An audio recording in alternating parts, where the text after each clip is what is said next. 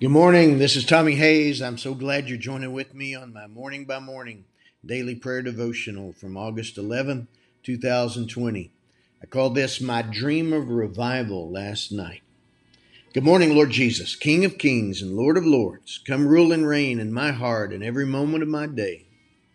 Scripture came from Acts 2:17. And in the last days it shall be, God declares, that I will pour out my spirit on all flesh, and your sons and your daughters shall prophesy, and your men shall see visions, and your old men shall dream dreams. Acts 2:17. Last night I had a dream. I'm not 60 until next summer, but I guess I'm getting old enough to qualify as one of your dreamers.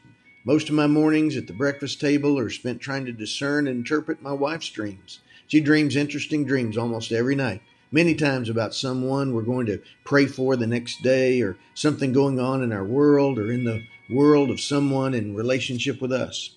But last night I got to be the one with the interesting dream. I'm not saying it was necessarily prophetic or a word from you, but I am saying I woke up excited to ponder it and share it with my wife, Rocio. For my friends listening in on our prayer time, her name is pronounced Rocio, from the emphasis on the C, as in the town in Spain, and the Spanish translation of Psalm 110, verse 3, of the dew of the morning. She's my morning dew. My dream last night was about revival in our city. I'm still trying to discern whether it was a dream from you or just a dream from the desires of my heart. Either way, I'm stirred up and moved to pray even more passionately and intensely for revival in my city and my nation. For a long time, the cry of my heart has been, Lord, don't leave me out of whatever you're doing. In my dream, I was with a group of people at a meeting, and my friend Rick came to tell us he had some great news. He was really excited, and as he was telling us what happened, all of a sudden I was also watching the scene he was describing, as if I had been there, looking on.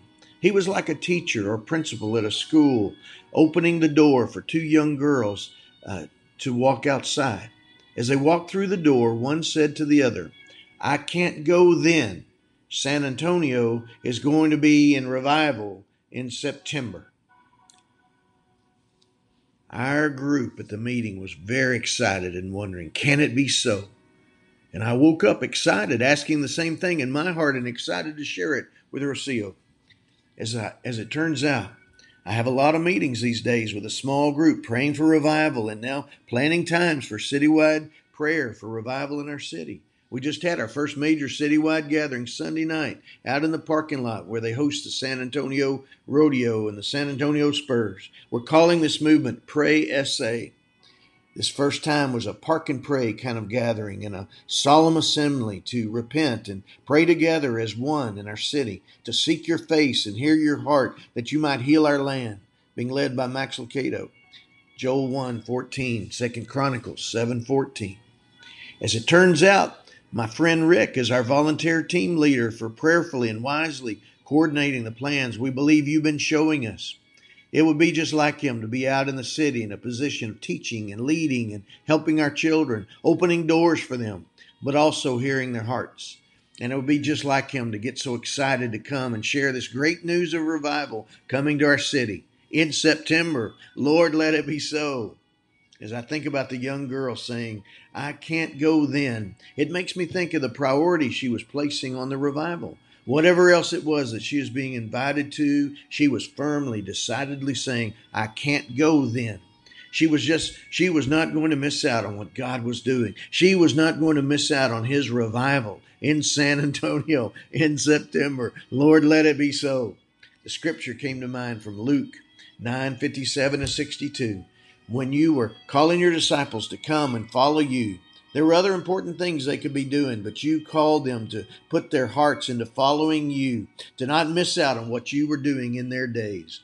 We don't know what revival may look like, whether in San Antonio or anywhere else, whether in September or any time else, but we do know there's a revival stirring. I do know there's a revival stirring in me right now. So come, Holy Spirit. Come, Lord Jesus. Come, my Father, and gather us up into your arms and lift us up like a city on a hill as you answer the passionate prayers of a people who are called by your name for a great move of your Spirit in these days. In Jesus' name I pray. God bless you, my friend.